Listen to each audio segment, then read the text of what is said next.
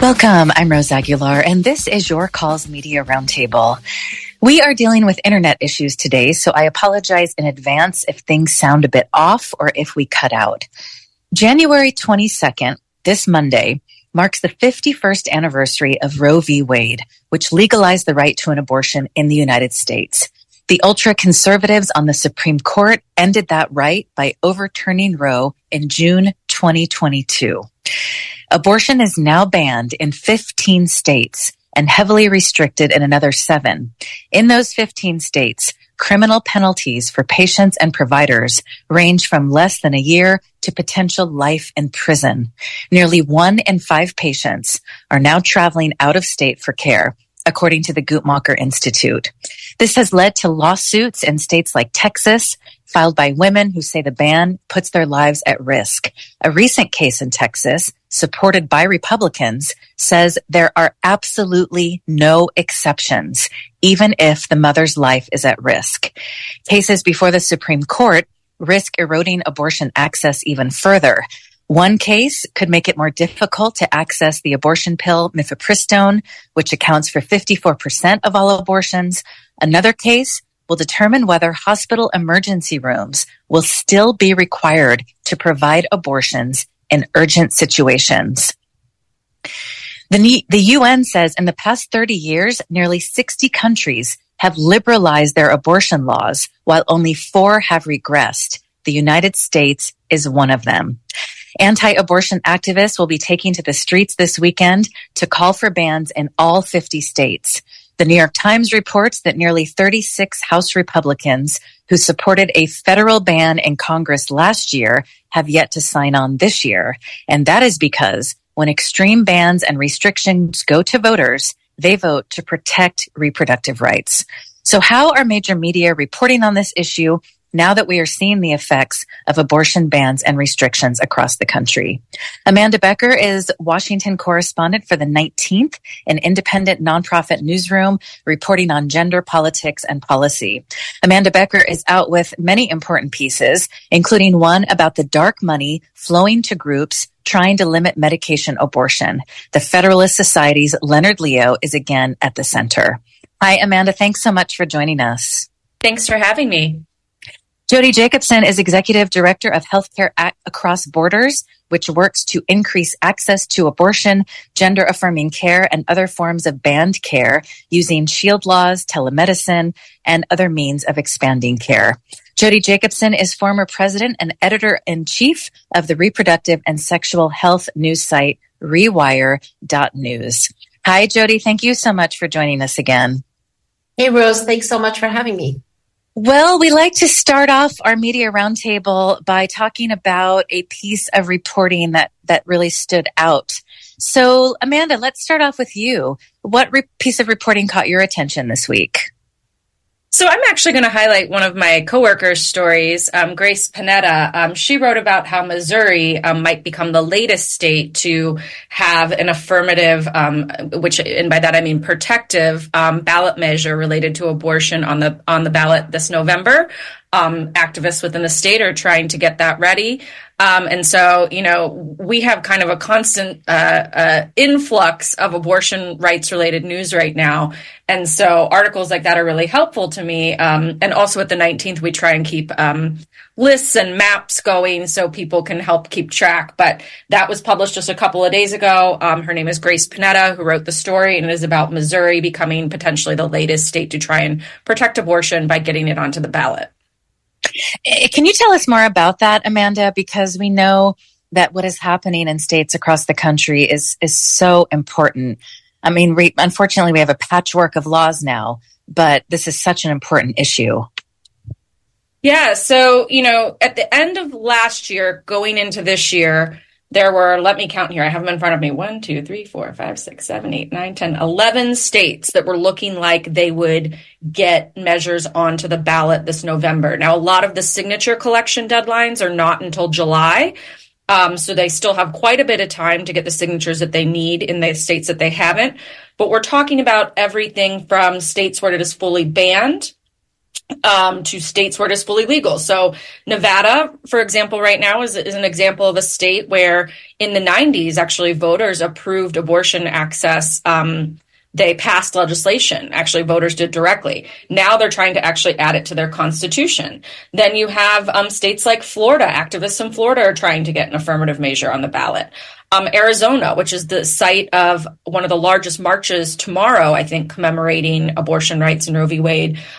They right now have a Democratic governor, Democratic attorney general, but they have a 15-week ban in place, and they have a very far-right state legislature that's trying to pass more laws. If, power shifts on a political basis at the top level in that state, Arizona could turn into a state where abortion access was further restricted beyond 15 weeks. So they're trying to get an affirmative measure onto the ballot there as well.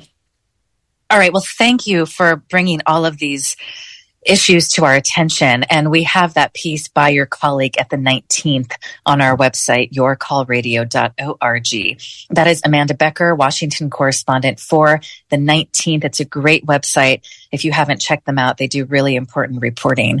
Jody Jacobson is Executive Director of Healthcare Across Borders. Jody, what did you see this week that stood out for you? Well, I started reading a piece and I have admittedly didn't get to finish it because I've been a little bit busy traveling, but there's a piece in the New Yorker by Maura Donegan reviewing books about Madame Rastelli. And I think looking back at some of the historical nature of abortion care and abortion rights and sort of where we're at now and how things have changed and how they have not is really important. And she reviews two recent books on Rastelli that I think are an important read. So I'm going to go back and finish that piece, but I would recommend looking at that piece in the New Yorker by Maura. And what is Rastelli? Madame Rastelli was one of the sort of prominent abortion providers in New York State when abortion was illegal. And became very well known as sort of the place to go for wealthier women to have an abortion. Wow, those sound like great pieces, and maybe we'll try to get the authors on the show. Thank you for that, Jody. I want to ask both of you just a general question about media coverage. I mean, we've been covering these issues for years, and so many of the reporters who've come on, the reporters who are doing really good work, have said that the major media really dropped the ball on this issue because now that abortion has been overturned by the Supreme Court, the legal right to an abortion has been overturned, we're just seeing the most horrendous stories about, a 13-year-old in Mississippi who was forced to have a child, a 13-year-old. I remember some people said, I didn't know a 13-year-old could get pregnant. And then we're hearing stories about so many women who wanted their children, but there's some sort of issue, a fetal anomaly. And the state of Texas, for example, is basically saying your life is at risk, but you cannot have an abortion unless you leave the state. So there are stories after stories that are coming out. Jody, I just wonder, you've been at this for a long time. Now that we are seeing the effects of these bans and restrictions, what are your thoughts about how the major media are covering this issue? So I have a few thoughts. One is that, and as you all know, Rose, I think the media failed just horribly for so many years on reporting on abortion care. One, because of its both sides coverage of care, the adoption of misleading language and non-factual terms and insinuations about care, and the failure to challenge those terms. All of that, to me, led to and also really bad polling, the coverage of really bad, very superficial polling as though it meant something, which now we see it doesn't mean much at all, but we always knew that, and there was never really any incisive coverage digging into that polling and seeing why it would not mean anything. But when it really mattered in places like South Dakota, for example, 15 years ago, or in Mississippi, 12 years ago, when people were faced with abortion bans, they roundly were defeated because people did not want them, even though those states were called extremely conservative, very red, blah, blah, blah. So I think that we have missed the abortion story for a very long time. And I think we're still missing the abortion story that needs to be told. And part of that is even, inherent in some of the reporting by groups that are trying to do their best at abortion coverage. And this is, no diss to the 19th or any other group. But I think, for example, when we're looking at Missouri, let's say for the question about an abortion referendum, nobody's really asking, why are we having these referenda that talk about limits at all? Why? At a time when people are really clear that they do not want the government involved in abortion care limitations. And yet we're running referenda that institute limitations that are effectively either re-litigating Roe v. Wade, which was problematic on its own, or putting in other restrictions that are not at all scientifically or medically accurate and don't ensure that people get care. And there's a story behind here that needs to be told. One, there are some groups that provide abortion care that don't care about those restrictions because they don't provide later abortion care. So it doesn't affect them, but it affects people. Two, there are some funders that are pushing for these, restrictions, and we need reporting on those. Why are they pushing for those restrictions when we should not be pushing for restrictions? So I think that we're still failing. We're still taking at face value the people with the most investment in certain kinds of abortion care, that they are doing the work that needs to be done without raising the question of why they're doing that work that way. Mm-hmm. Amanda, what would you add? What are your thoughts on major media coverage of abortion? I mean, for starters, issues like this that have been undercovered or not covered in a holistic way are one of the reasons the 19th exists. I mean, we're a pretty new newsroom. We formed in 2020 at the start of the pandemic. And one of the reasons why was the founder and CEO, Emily Ramshaw, was watching kind of how the mainstream media covered the 2016 election when we had a woman at the top of a ticket for a major party for the first time, and thought, we can do better. So she formed the 19th ahead of 2020. And that just happened to coincide, of course, with the culmination of, a 50-year onslaught on Roe. I remember going to a meeting with some lawmakers in between the leak and the decision in Dobbs coming down. And they had invited a bunch of reporters who cover politics and who cover other issues.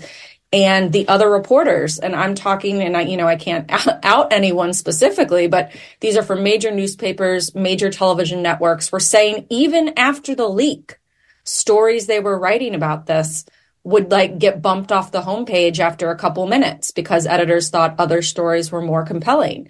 And this just really speaks to a concentration of, one or two perspectives at kind of the top of the food chain within newsrooms and within media. And the 19th is trying to disrupt that, because Jody's absolutely right. We have these things happening, but why are they happening? Who is doing it? What is their ultimate end goal? And I actually just finished a book. I'm going through edits on it right now and fact checking that'll be out in September, that's telling the story of the first year after Roe, after Roe fell, rather. But to do that, I'm having to go back all the way to Reconstruction in some cases, depending on the geographic setting, to explain kind of the forces at work shaping these laws and what that reveals potentially about their end game. Wow. You have to wonder, Amanda, who are these editors and what is their thinking behind these decisions? I mean, are we talking about wanting clicks? Because we know that the media is in dire straits right now because of the economic model. I mean, we just read that the LA Times is going to lay off so many more journalists. The LA Times is on strike, asking people not to go to the site, a very important paper. So what are your thoughts about the reasoning behind editors taking these stories off the front page? I mean, I don't know because I don't work in those newsrooms. I don't work there for a reason. And I think that's changed a little bit after Roe was overturned. But for example, even trying to sell a book or something before Roe was actually overturned, for people who were not tracking this closely, but, were otherwise well-educated people about news and current events and what's going on in this country, I encountered a lot of skepticism from people saying like, oh, is it really going to be overturned? And it was like, yeah, anyone who listened to that oral argument the December, prior to the decision knew that best case scenario, Roe would be incredibly weakened, but that it would likely be gone. Wow. And I think it was just people kind of asleep at the wheel, not understanding fully what was happening in the country, not understanding the forces at work, and really not understanding who their audience is and who their readers are. And that, this is an issue that directly impacts more than half of their readers. And I would say impacts everyone in like a very, real way day to day. Right. Jody, I'm sure you have something to add, but I just want to add to this question. Politico looked at almost 16,000 local newspaper articles that mention abortion published in states where it's banned or restricted. And during the week in June 2022 of the Dobbs decision, there was an equal amount of political and health coverage of abortion, but they have found that the politics has dominated ever since. So if you can share your thoughts on that. Yeah, I mean, so I cover politics. That's what I cover for the 19th. We have a healthcare reporter, Shafali Luthra. So she often will be writing about kind of direct access and how people are accessing. And I'm writing more about the forces at work shaping the policies. People like Leonard Leo, who I'm sure we'll get to, that you mentioned in the intro. This isn't all happening in a vacuum. The same groups, there's a group based in Arizona that's funding some of this stuff around the country. If you start tracing all of them, they're all people who have been working towards this together for, more than 20, 25 years in some cases, the actual individuals. And so, Alliance Defending Freedom is the group I was referring to out in Arizona. And in some cases, groups will, for example, they will help anti-abortion lawmakers write the laws. They will then fund defending those laws when they were challenged. They will fund offensive laws against protecting access that they don't like.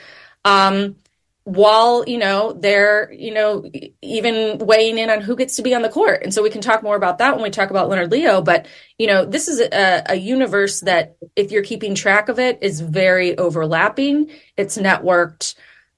These are not all happening in a vacuum. And it's really a shame that we haven't gotten kind of the overall national perspective leading up to this that we needed to fully understand what was going on.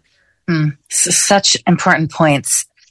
Jody, what would you add in terms of the issues that Amanda raised, and then also the importance of following the money? As she said, this is not just happening in a vacuum. There are millions of dollars behind the movement to overturn Roe and then ensure that abortion is banned in all 50 states. Absolutely. I mean, we know that, this has been happening since the 70s and the late 60s, that this has been a plan underway for a long time, that the money has been coming into this, that this is was a rallying issue for the creation of the far right in this country, and that it's part and parcel of many other issues that we see still today, part and parcel of the fears about, a majority of color population in the country, the fears about immigration, the entire landscape of issues are all tied together. This is not about some pro-life thing where we really care about babies, because if we cared about babies, we'd do a lot more to keep them alive and make sure that they had healthy food and nutrition and health care, which we don't. What it is about is ensuring that more white people have babies and more low-income people are stuck having babies, so that there are more workers and, and where there aren't enough workers, we make sure that kids are now laborers in ways that they used to be, and we outlawed. And the money behind this is very, very smart because they play on certain kinds of language and certain kinds of emotions. And the problem with the press is that instead of digging underneath and reporting what's actually going on, they report the superficial and the surface, and they take at face value the idea that, for example, they're pro-life. And this has been the problem from the beginning. It's been a frustration for me the entire 30 years I've worked on these issues. And it also was the same in the international sphere when I worked on abortion and reproductive health globally. The same bad reporting, the same misguided reporting.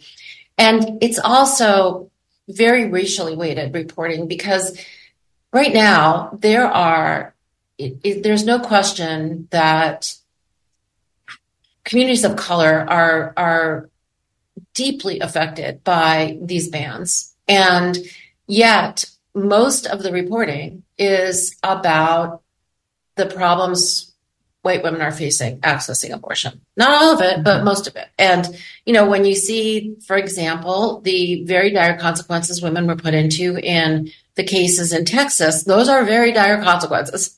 But There are women of color in Texas where the maternal mortality rate has increased that are equally being put in those same positions. And I was really shocked, for example, to see that there were absolutely no plaintiffs or other people included in those cases to be able to show that this is not just an issue for white women. This is critically an issue for people of color as well. And more so because they have fewer resources, less access to healthcare in the beginning, and less political capital. Right now, I'm working with doctors across the country who are using shield laws to provide abortion pills via telemedicine and into banned states. And by and large, the farthest, and that, many of these docs are also providing abortion pills in non-banned states, but by and large, the number of requests they're getting are from people in banned states, and the number of people who are requesting those services from them is rising rapidly. And many of them don't have any money to pay for those pills. Many of these docs are basically doing their own philanthropy to get those pills out there. So there's a lot happening right now that's both underreported and understood, that's challenging the models of healthcare we have, that we're not really actually putting on the front burner. For example, it's far less costly and far less dangerous for someone in Texas to get abortion pills by mail from a doctor in California working under a shield law than it is for that person to have to travel to California to get that abortion if they so choose, because it's probably about $1,950 less expensive, and it also doesn't expose them as many places as it does for them to manage an abortion at home if they're given proper guidance and they want to do that. Again, it's their choice. But we have a lot of things in the system that are happening that are not being either reported on or understood clearly. And there's a lot of tension in the system about, whose kind of models of care will survive and whether or not those models of care are the right models of care. So I think there's so much going on here that we're still sort of reporting from the same point of view of clinic-based models and specific groups in leadership when, in fact, there's a sea change kind of right underneath our feet, and we're not really tracking it very closely. I just want to mention some people may have done a double take when you talked about young workers and what is happening to young people in this country. We have not done a show about this yet, but we will. Republicans are loosening child labor laws, and there have been stories about children being hurt on the job, working in pretty dangerous jobs. And so we will definitely do a show about that soon. Jody Jacobson is Executive Director of Healthcare Across Borders and former Editor-in-Chief of Rewire.News. Amanda Becker is Washington correspondent for the 19th. We have just a few minutes left, but Amanda, we want to talk about your very important piece about Leonard Leo, co-chair of the Federalist Society. He is the man who's remade the U.S. legal system. You have an important piece about the vast web of entities linked to Leonard Leo that work to promote his conservative Christian worldview, weakening the Voting Rights Act, promoting publicly funded religious schools, and now restricting access to medication abortion.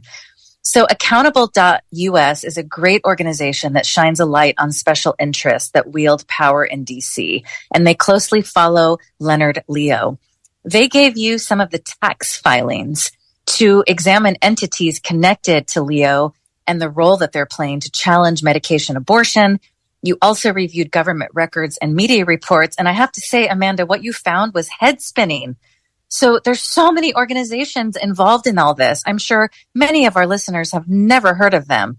Can you just give us an overview of what you found? Yeah, so I'll try and do this in the clearest way possible. That isn't a 2,000-word story. So basically, there was a lawsuit brought by, 4 to 5 months after Roe v. Wade was overturned in the Dobbs case, a group was registered in Amarillo, Texas, and the location becomes important in a minute.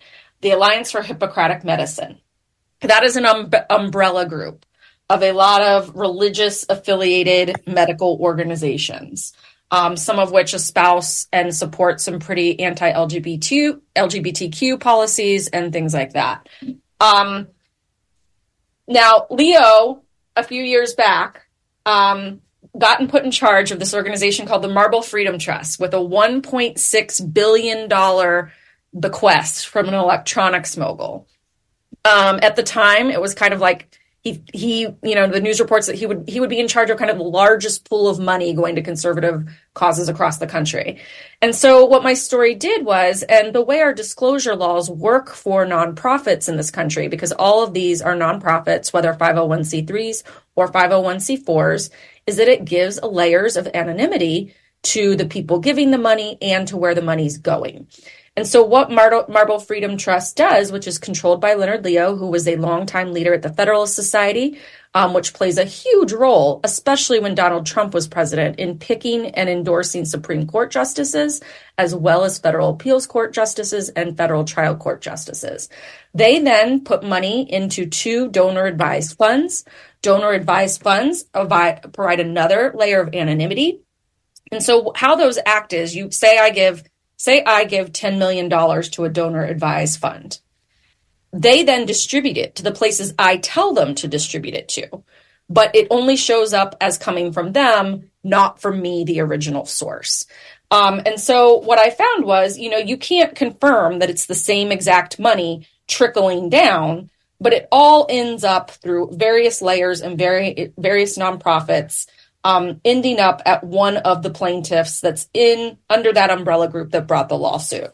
And so the reason it's thought that group was registered in Texas is because that's a federal trial court judge that's proven to be very hostile to abortion rights. And also the federal appeals court down there is very hostile to abortion rights. And so by registering that group and bringing that lawsuit in this one specific area of Texas, it pretty much ensured that the first, time it would be heard in a trial court would be by a very friendly federal judge. Then it will get kicked up to another panel that would be very friendly to the cause.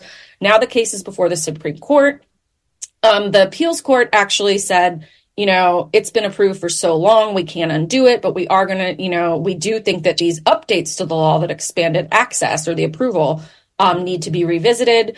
Now, that is supposed to be what the Supreme Court is deciding, but the Supreme Court can do, in theory, whatever it wants, and it could decide to rule on the underlying issue and the reason the case was brought, which was the 2000 approval of mifepristone.